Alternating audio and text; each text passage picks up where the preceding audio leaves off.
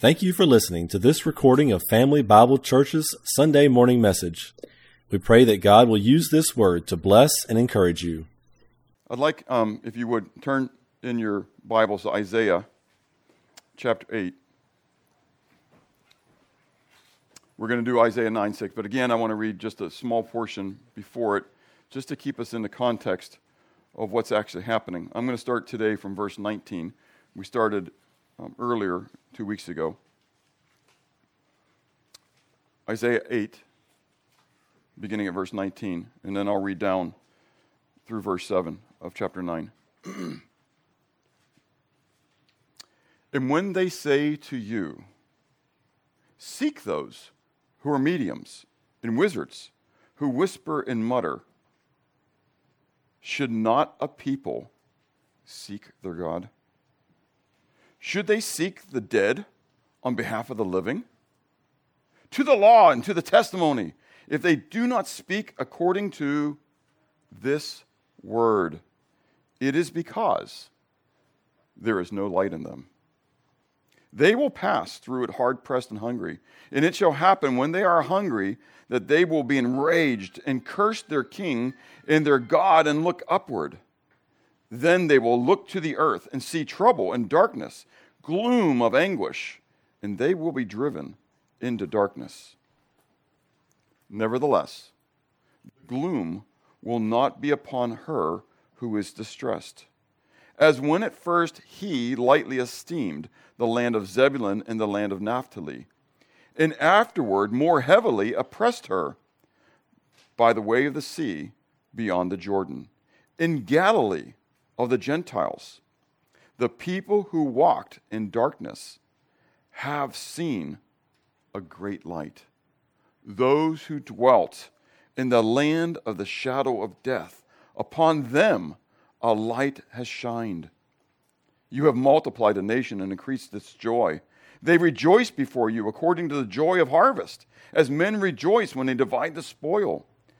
For you have broken the yoke of his burden, the staff of his shoulder, the rod of his oppressor, as in the day of Midian, for every warrior's sandal from the noisy battle, and garments rolled in blood will be used for burning and fuel fire. Why? For unto us a child is born, unto us a son is given, and the government will be upon his shoulder, and his name will be called Peleuitz, El Gabor, Aviad, Sar Shalom. He'll be the wonderful counselor, the mighty God, the everlasting Father, the Prince of Peace. Of the increase of his government and peace there will be no end. Upon the throne of David and over his kingdom, to order it and establish it with judgment and justice, from that time forward, even forever. Why? The zeal of Yahweh Sabaoth will perform it. The beginning part sort of sounds like the United States and sounds like our world right now. When they say to you, go consult mediums and wizards and all this kind of stuff, if they don't speak according to this word, it's because there is no light in them. But the true light came to pierce the darkness, to bring the shadows to nothing. But in John we read that those who walked in the darkness preferred the darkness, and they didn't want the light. They didn't want their darkness to be exposed. But he came anyway, didn't he? For unto us a child is born, unto us a son is given. Advent is a special time, in my mind, to remember the incarnation of the God who saves. He didn't stand aloof. Well, you did this to yourself. But before he ever made us, he had a plan. And the plan was for him to come into our midst, to pay the penalty of the sin which he knew those created in his image and likeness would perform. Isn't that cool? And he would do it as a child. And throughout the scriptures, he gave ample testimony of what he was going to do. These are just some, and I'm not going through these. These are just some of the verses, some of the context, the texts, which he declares that he himself would come to this earth, that Yahweh would come and he would dwell in their midst. People say, where did God ever say? You write them all down. You don't have time. Go back later and look at it. I think I might have them in your sermon note sheet. Maybe not. He said it. The last 2 weeks, we've begun to focus on the names that are given just in Isaiah 9, verse 6. And David adequately last week presented the fact that those two middle ones are key, and I'll come back to that. But for the Jewish mind, you need to understand that a name was critical. It was important. It would be a reflection of their person, their position, their personality, their potentiality, prophetically speaking, who they might be. So it was that Yahweh himself, the creator God, chose himself a name. Since he was the uncaused cause, and we'll come back to that in a moment, there was nobody to name him. So he named himself. What did he name himself? Yahweh, the one who exists. I am that I am. Why? Because that's the only name that could describe him. He is. He is. What's before him? Nothing. He is the uncaused cause. He is the one who exists, and in whom all things exist and have their being. Does that sound familiar? We'll come back to that in a moment. Today, we're going to slide into then one of these names that you cannot get past. As David said last week, with the mighty God and then coming to everlasting Father, how do you miss it? How can you miss it? There's only one El Gabor. Well, there's only one Pele Yoetz, wonderful counselor. I mean, so as Steve brought out, in the Hebrew, the Pele Yoetz is Yahweh himself. There is none other than the Pele Yoetz. And even as then Chuck will bring out next week, Lord willing, with the Sar Shalom, he's the giver, the only one who can give us perfect peace is Yahweh himself. There's only one mighty God. There's only one. It says, everlasting Father. My Uncle Steve, years ago, when I went to seminary, said it didn't surprise him that I went there because I've always been philosophical. And I thought, really? But I've come to realize that my Uncle Steve was absolutely correct. Have you ever pondered eternity? I mean, there's part of it because I'm a math major and it just causes me to spin. And if you were, months ago, we brought out, someone else told us about the Mandelbrot set. I don't think it was me who found it. Someone else put it out there. But the Mandelbrot set has just taken it. And John Harlan, if you're still on, I know that you are spinning on this because I just brought it up. And it's just, if you ever check out the Mandelbrot set, it takes eternity to another fathom, to another level. Because now you begin to focus on the fact that 0 and 1 isn't just 0 to 1. It's just not very simple like that. Because now, what do you have between 0 and 1? You have an infinity of numbers. What do you have between 0 and 0.01? You have an infinity of numbers. What do you have between 0 and 0.0001? You have an infinity of numbers. You can continue to go down, further, spread it out further and further. It's not just out that way and that way. It's this way. And in 3 directions, 3 dimensions. We're not even talking about the spiritual dimension. We're just talking about physical. And when you begin to think about that, my quiet time this morning, I read from David then, what is man that thou art mindful? We are just a mist. We are just a vapor. We are, because when you begin to realize the vastness of this eternity that is God, you realize that you're just nothing. So I want to begin today looking at everlasting Father by considering very quickly, two philosophical implications. The first philosophical implication, and if you study philosophy at all, you'll get this. First, let's talk about the name. We're going to come back to the questions in a moment. Because it's not everlasting Father.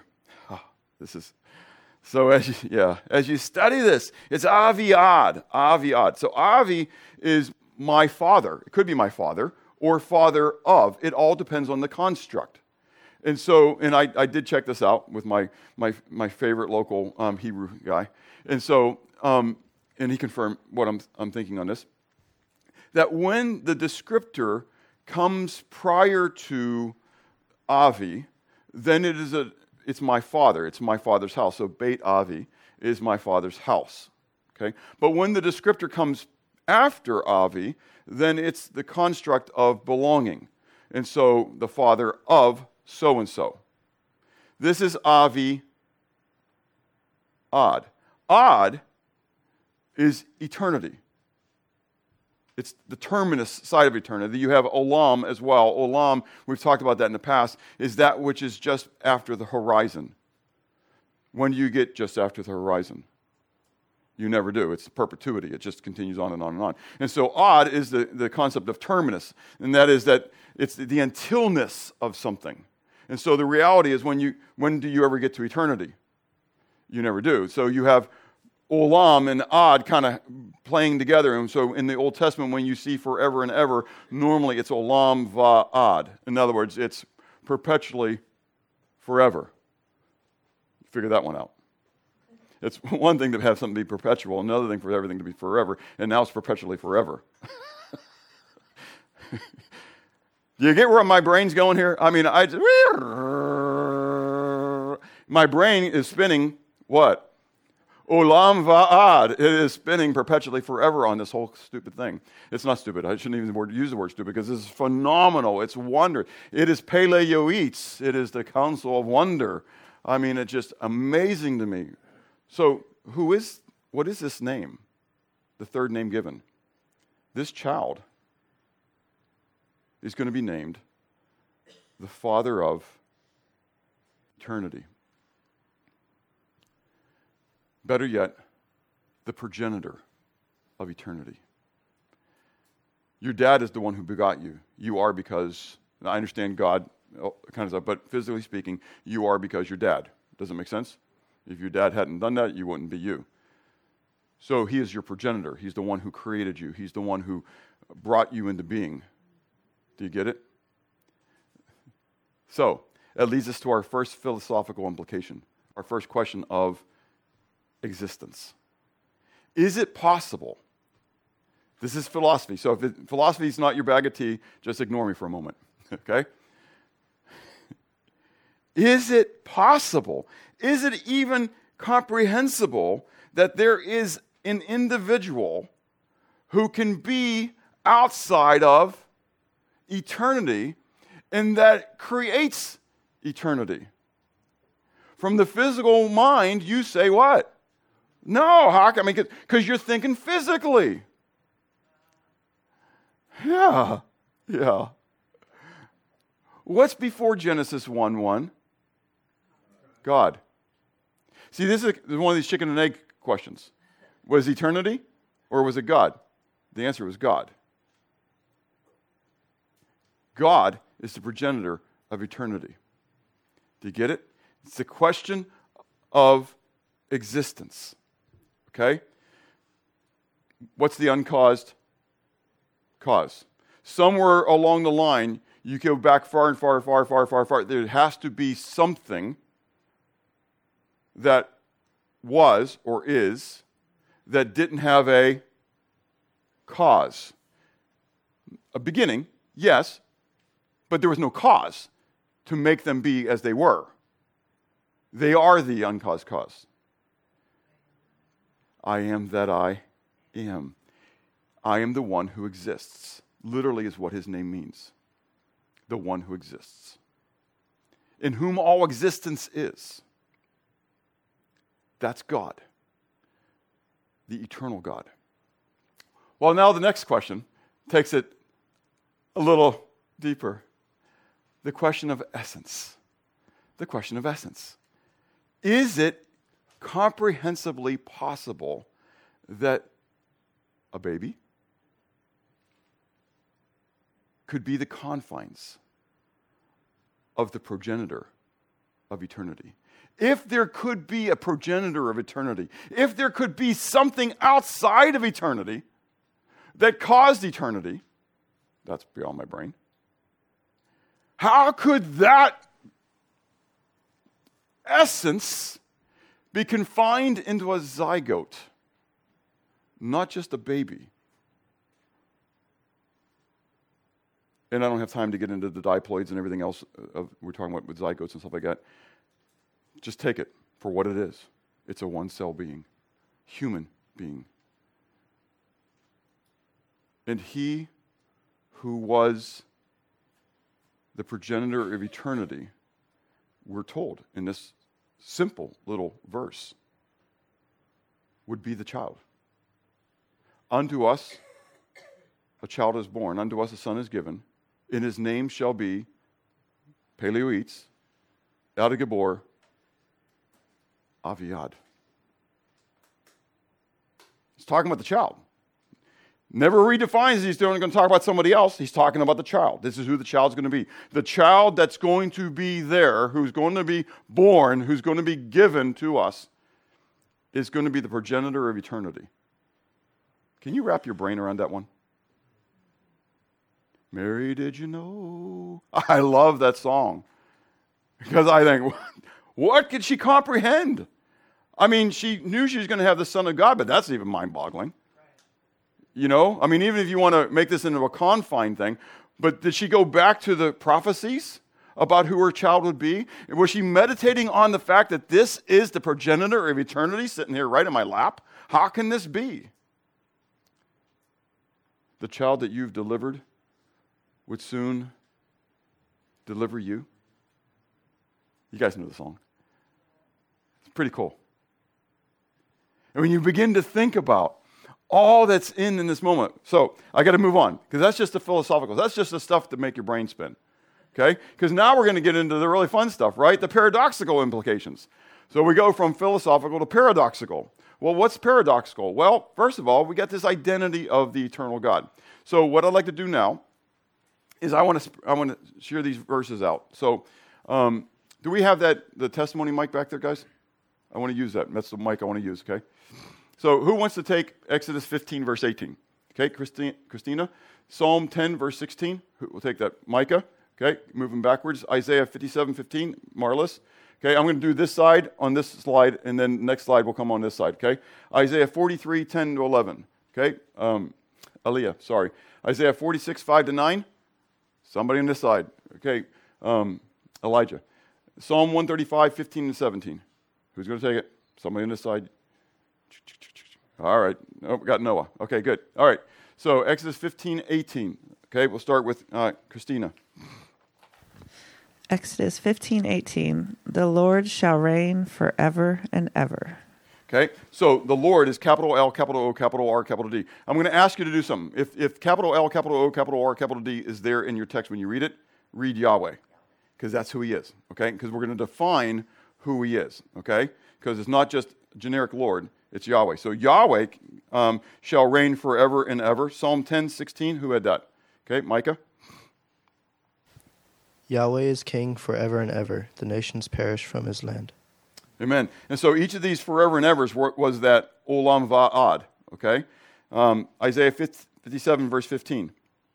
Says the one who is high and lifted up, who inhabits eternity, whose name is holy. I dwell in the high and holy place, and also with him who is of a contrite and lowly spirit, to revive the spirit of the lowly and to revive the heart of the contrite. Cool. So thus says the high and lofty one who inhabits eternity. So Yahweh's declaring now that he inhabits eternity. Isaiah 43, verse 10 to 11. You are my witness, declares Yahweh, and my servant whom I have chosen, that you may know and believe me and understand that I am he. Before me no God was formed, nor shall there be any after me. I am Yahweh, and besides me there is no Savior. So what's fun about it, before me, literally it's in the presence of my face, before my face, panim. Okay, so what he's saying is, so he's not just before me like time-wise, but even in my presence, there's no God formed. Neither shall there be any behind me. Literally, so after me is behind him. So he's doing this thing like, there's none in front of me, there's none behind me. There's only one Savior. That's what? It's me. There's only one God. That's me. Okay? Isaiah 46, 5-9. Elijah? To whom will you liken me and make me equal and compare me that we should be alike? They lavish gold out of the bag and weigh silver on the scales. They hire a goldsmith and he makes it a god. They prostrate themselves, yes, they worship.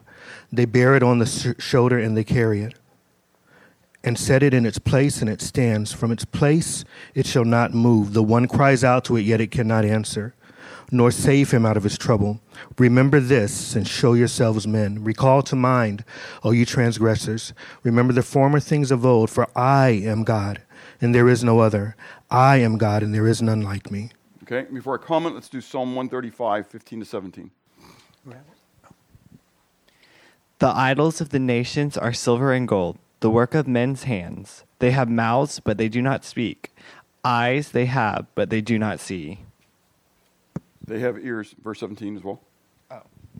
They have ears, but they do not hear, nor is there any breath in their mouths. Okay, so in these two verses, Yahweh's talking about the fact that men make what? Idols, gods, little g gods, but idols. Specifically, we're talking about idols, the things that they form out of material goods, right? And they make them look like humanoids or something. So they have eyes, but they do not see. They have ears, but they do not hear. They have mouths, but they do not speak. In fact, in Psalm 135, it says there's not even any breath in them. And so Yahweh begins it in Isaiah saying, to whom will you liken me?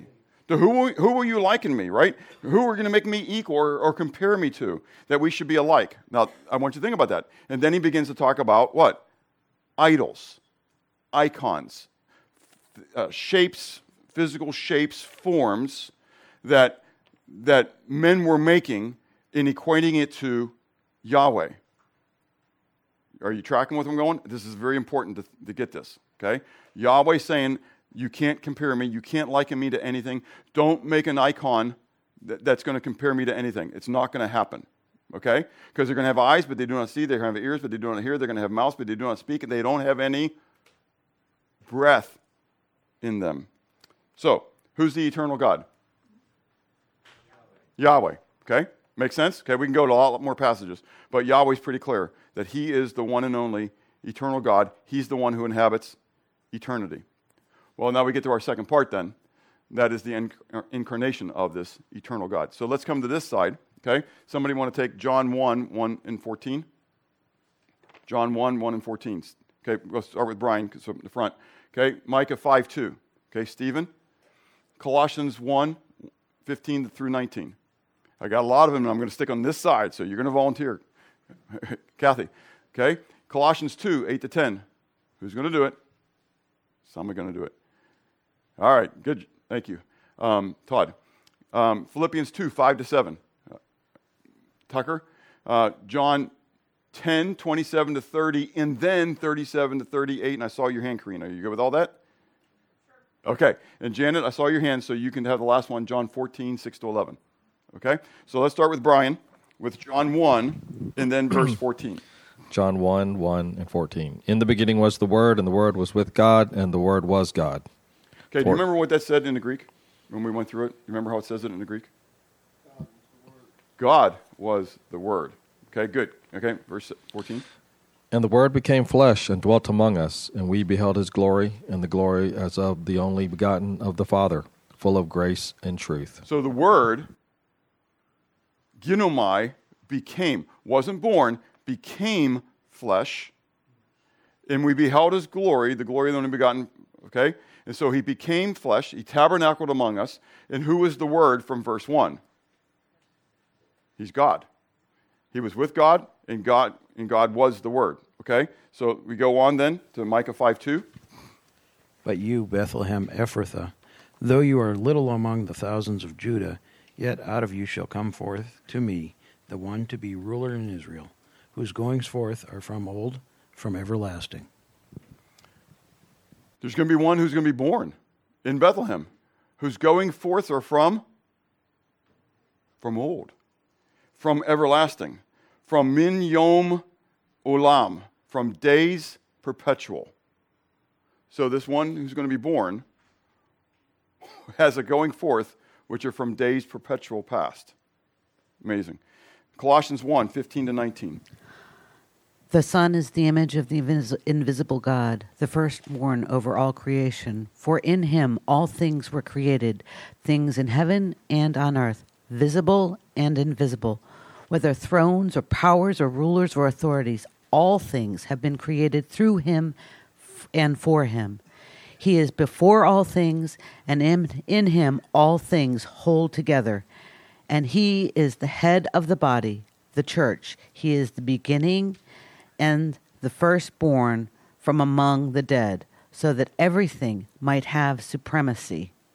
For God was pleased to have all his fullness dwell in him. Okay, you're in the very beginning of that, Kathy, verse 15. He is the what? How did you say that? The Son is the image of the invisible The image. God. The image. Good. Okay, it does say image. Okay, good. All right, Colossians 2, 8 to 10. Beware lest anyone cheat you through philosophy and empty deceit, according to the tradition of men, according to the basic principalities of the world, and not according to Christ. For in him dwells all the fullness of the Godhead bodily, and you are complete in him, who is the head of all principality and power. Okay, so before we go on to Philippians, take Colossians 1, Colossians 2 together. Colossians 1, as Kathy read, that the Son is the icon, the image. In the Greek, it's the word icon. He's the icon of the invisible God. Now, here's where I wanted we paid attention when we talked about Isaiah and about those idols and in Psalm 135. Remember? Okay? Because they are physical beings where they try to make them as God.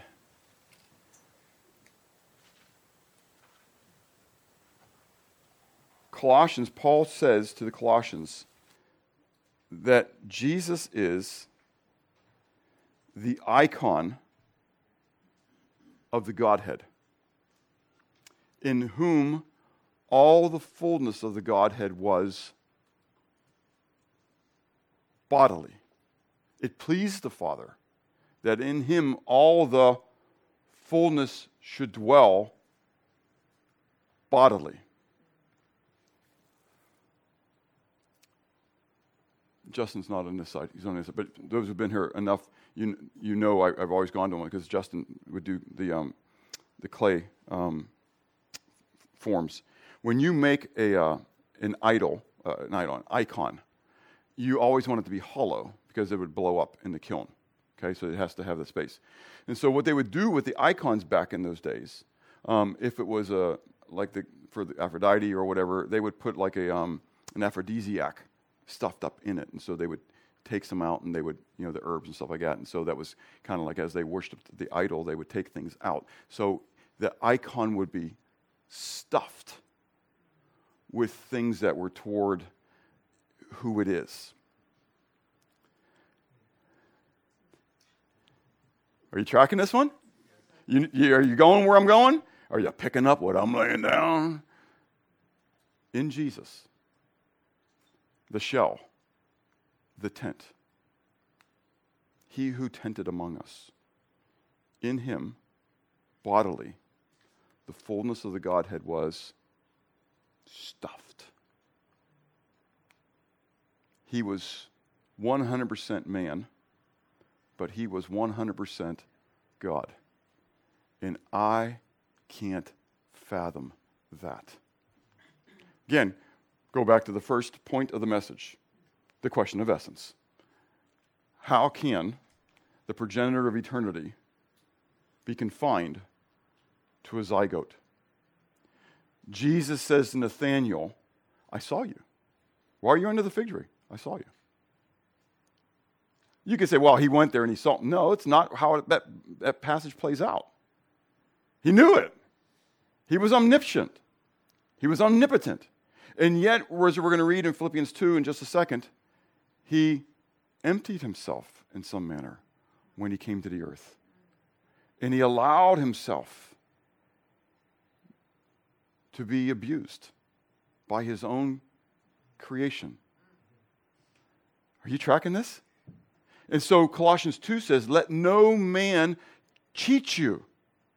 Don't let them cheat you with their vain philosophies, trying to say that Jesus is just another God. No, Yahweh already declared it. We already saw it. Before me there was what?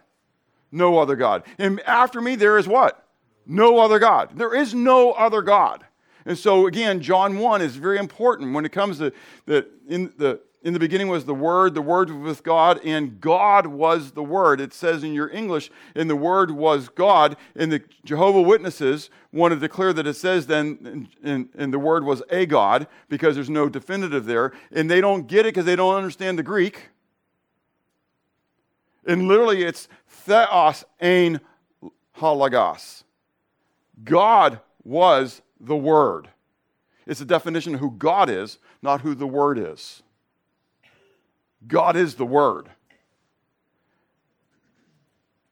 And so one of you guys did the, if A equals B and B equals C. Was it you, David? Yeah, I gave you a big amen on that. It was good. The transitive property. That's exactly how it's playing out. And so now you got this kid, this child, who's the progenitor of eternity, who tabernacled, tented among us. Because that's all it could be. Because his dwellings, his living, his purpose, his being had been what? Before you can ever comprehend, because you can't comprehend what's before eternity. And so he just kind of came and tented. You know what's exciting? He's coming and tenting again one day. Philippians 2, who has that? Let this mind be in you, which was also in Christ Jesus, who being in the form of God did not consider it robbery to be equal with God, but made himself of no reputation, taking the form of a bondservant and coming in the likeness of men. So that word made himself of no reputation literally is from the kanao, is he emptied himself. In other words, he didn't come like a king with all this royalty, but rather he humbled himself. He condescended to his creation. And he humbled himself even to the point of death. How cool is that? Wherefore God has highly exalted him and given him the name that is above all names. That at the name of Jesus every knee shall bow and every tongue confess. And I don't think necessarily that the name was Jesus. I think it's Yahweh. And I think that happened from eternity past. Figure that one out. That before he ever came, that's who he was. But here on the earth, Yahushua means Yahweh saves. And so that's why his name was what his name was. John 10, 27 to 30, and then 37 to 38. My sheep hear my voice, and I know them, and they follow me. I give them eternal life, and they will never perish, and no one will snatch them out of my hand. Stop for a second, Karina. You're doing really good. Who's talking? Jesus? Jesus. Yeah. Did he just say that he gives eternal life? I give them, yes. Yeah, that's what he said. Keep going. My Father who has given them to me is greater than all, and no one is able to snatch them out of the Father's hand. I and the Father are one. Okay. Verse 37? Yep. If I am not doing the works of my Father, then do not believe me. But if I do them, even though you do not believe me, believe the works, that you may know and understand that the Father is in me and I am in the Father. Again, Wait, did I finish? That's good. You're Sorry. good, yeah. So I and the Father are one being, one existence, and one essence. It makes sense that the one who is the progenitor of eternity was the one who could do what? Give eternal life. We're going to come more to that in a moment. Okay? So let's read John 14, 6 to 11, because Jesus now is going to get even clearer. Jesus said to him, I am the way and the truth and the life. No one comes to the Father except through me. If you had known me, you would have known my Father also. From now on, you do know him and have seen him. Philip said to him, Lord, show us the Father, and it is enough for us. Jesus said to him, Have I been with you so long, and you still do not know me, Philip? Whoever has seen me has seen the Father. How can you say, Show us the Father? Do you not believe that I am the Father, and the Father is in me? The words that I say to you, I do not speak on my own authority, but the Father who dwells in me does his works. Believe me that I am in the Father, and the Father is in me, or else believe on account of the works themselves. Lord, I believe, but can I just ask one little thing? Can you show us the Father? I mean, just help my faith out just a little bit here, Lord. Show me the Father. Philip? Philip, think, buddy. Have I been with you this long and you haven't recognized me? What do you get it? Do you get what he's saying? If you've seen me, you've seen the Father. I and the Father are one. The Father is in me, and I am in the Father. And people want to say, well, they're talking about purpose, they're talking about this. That's not what Jesus answers. I want to see the Father. You're looking at him. So I know, Mr. Mormon, Mr. Jehovah Witness. Then who's Jesus praying to? Is he praying to himself? That's a great question. When you get there, ask him. I'm not trying to belittle this one. I'm a created being. I'm a mist. I'm a vapor. I have no concept of eternity. It causes my brain to spin. But to have someone who's be outside of eternity, and we as a couple of clay pots are going to sit here and talk about the potter and judge the potter and analyze the potter, that's pretty stupid. So from my perspective, I'm going to accept what the potter's declared about himself. Does it make sense? And what did he declare? There's a triunity in that Godhead. There's a oneness that I can't comprehend. I can give you lots of illustrations. I can talk about my body, my soul, my spirit. We can talk about the egg. We can talk about the apple. We can talk about a lot of things. But you know what? All of our ideas, all of our illustrations, though they're good, they still fall short. Because we're physical. We're limited. Everything we think is limited. They have confines to it. We live in the confines of time, space, and matter. It all happened in Genesis 1. He's outside that. Is your brain bursting just a little bit here? I hope it is. That's who Jesus is. Jesus is that one who's beyond even eternity. So what's the big deal then? The practical inferences. The first one is, going back to these questions, the questions of essence. Mankind, first of all, is a spirit being, in the nature then, eternal. So I'm going to read through these passages. We're not going to pass them through, but for sake of time, I'm going to go through this one. So mankind as a spirit being is eternal in nature. Genesis 1:27. So God created man in his own image. In the image of God, he created him. Male and female, he created them. Well, from John 4:24, Jesus tells me that God is a spirit, and those who worship him must worship him in spirit and in truth. So I know that God created me in his image and likeness, but that God himself is a what? A spirit being. So therefore, being made in his image and likeness, I'm a spirit being. As a spirit being, I am then eternal. Ecclesiastes 3, verses 11 to 15 is just an incredible passage. He has made, this is Yahweh, has made everything beautiful in its time, and he has put eternity in their hearts, except that no one can find the work that God does from beginning to end.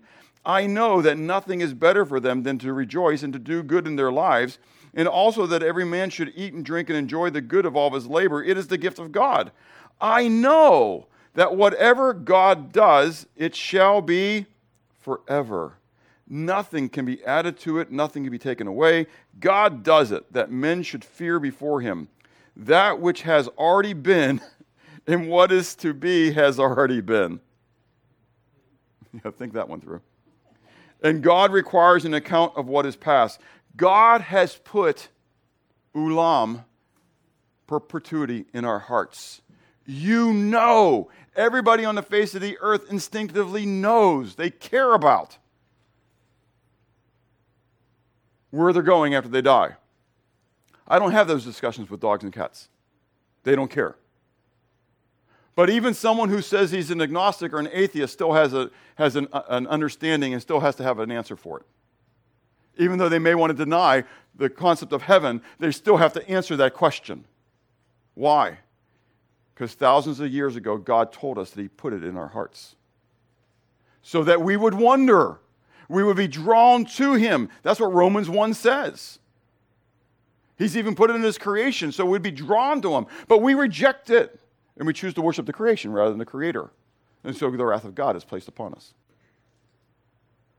And so we're told even what happens tomorrow has already been. I don't know what's going to happen tonight, but God does. It's already happened. In God's economy, because eternity is not time, you all. It's beyond the concept of time. We, again, make it concept of time because that's what we live within. But God is. And we were talking about this, like is it kind of like a CD play, like one of these stacks of CDs, and history's that, how can tomorrow already be? But for God it is. When God showed John the revelation, I don't think he showed him a video of what he thought, like Hollywood produced the thing, this is what, I think literally he took John up and we're waving at John right now because 2,000 years ago he's here right now. You get where I'm going?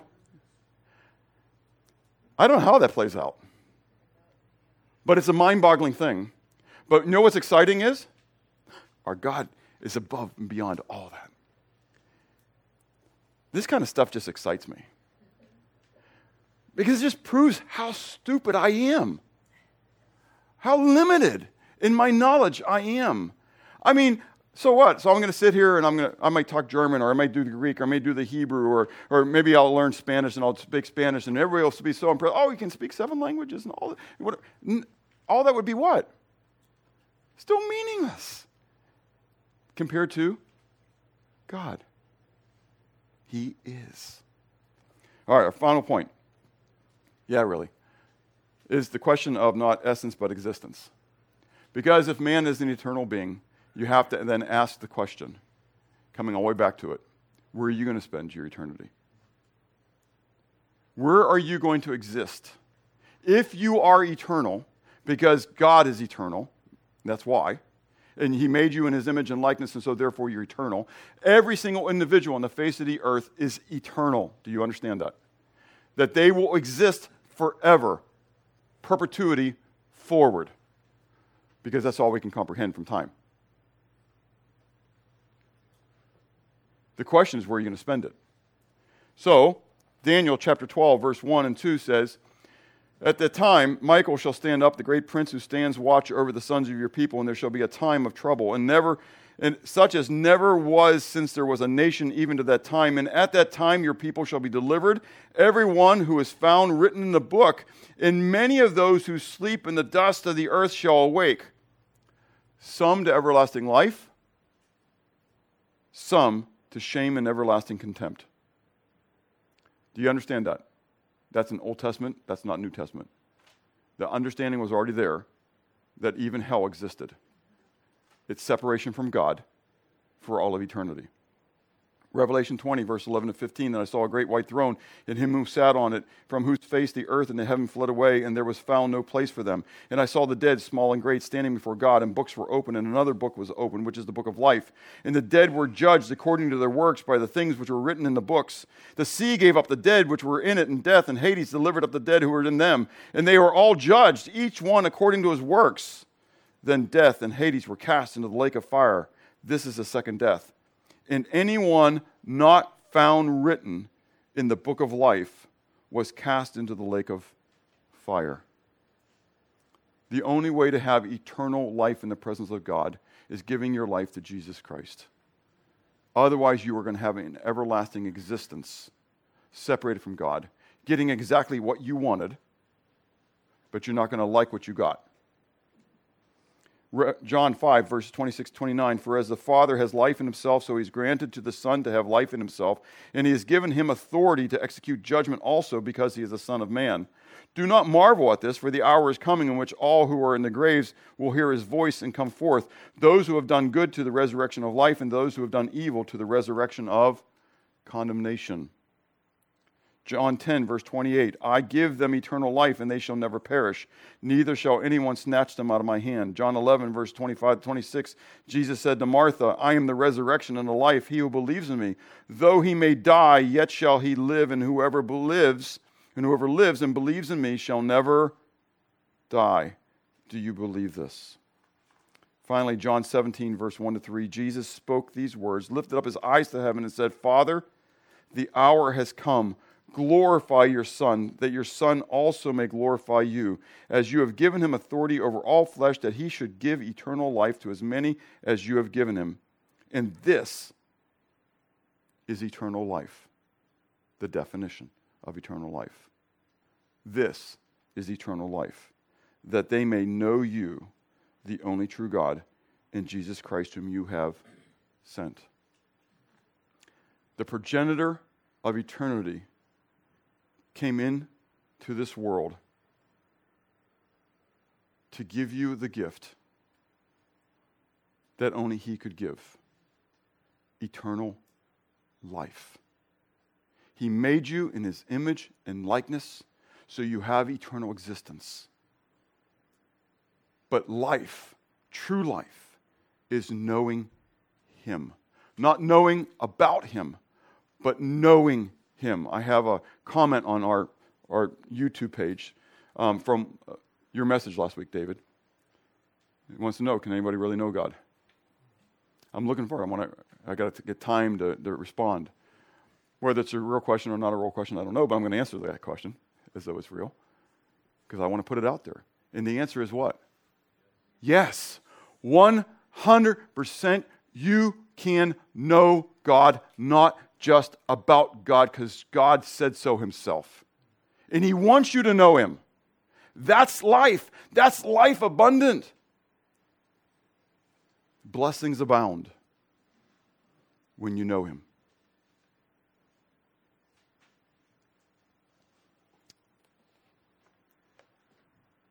In that prophecy, we're sliding past just a little section that I just want to bring out real quick, because for unto us, a child is what? Born. We've been focusing on that. But what's the next statement say? A son is what? Given. He's what? Given. For God so loved the world that he what? He gave his only begotten man-child, his only begotten son, that whoever believes in him shall not be condemned, perish, but have everlasting life. Do you get it? For unto us a child is born. Unto us a son has been given. And his name shall be Pele Yuitz, the wonderful counselor. El Gibor, the mighty God. Aviad, the Father of eternity. Sar Shalom, the Prince of Peace. Because that's ultimately why he came. So in the end, I went through that. Who is Jesus to you? Who is he? It's really a question to ask. What is Christmas, if you would, all about to you? That's why I prefer to call it the Feast of the Incarnation, because it's all about when the God who created the heavens and the earth became man, not about all the tinsel. Have you received the gift? Have you accepted Christ as your Savior and received the gift of eternal existence in the presence of God? Is there then a need to change the way you think and therefore change the way you act? Let's pray. Father, thank you for your goodness to us. Thank you for the gift of Christ. Lord, I don't understand. It is mind-boggling to me how you, in the flesh, still were the progenitor of eternity. But you've declared it to be so. And I know that nothing is too hard for you to do. That you have prepared beyond what I can imagine for me even in that day. And so how can I ever limit you in what you choose to do when you've determined you're going to do it? I just rejoice in you for it. I accept what you've declared. I proclaim what you declared. I trust in what you declared. Lord, I pray that you would help us to be filled with awe and wonder as we enter into this final week of what on earth we declare as Christmas time. But Lord, that we would make it a time where we truly focus on you and what you've done for us, that you might receive the glory in Christ's name. Amen.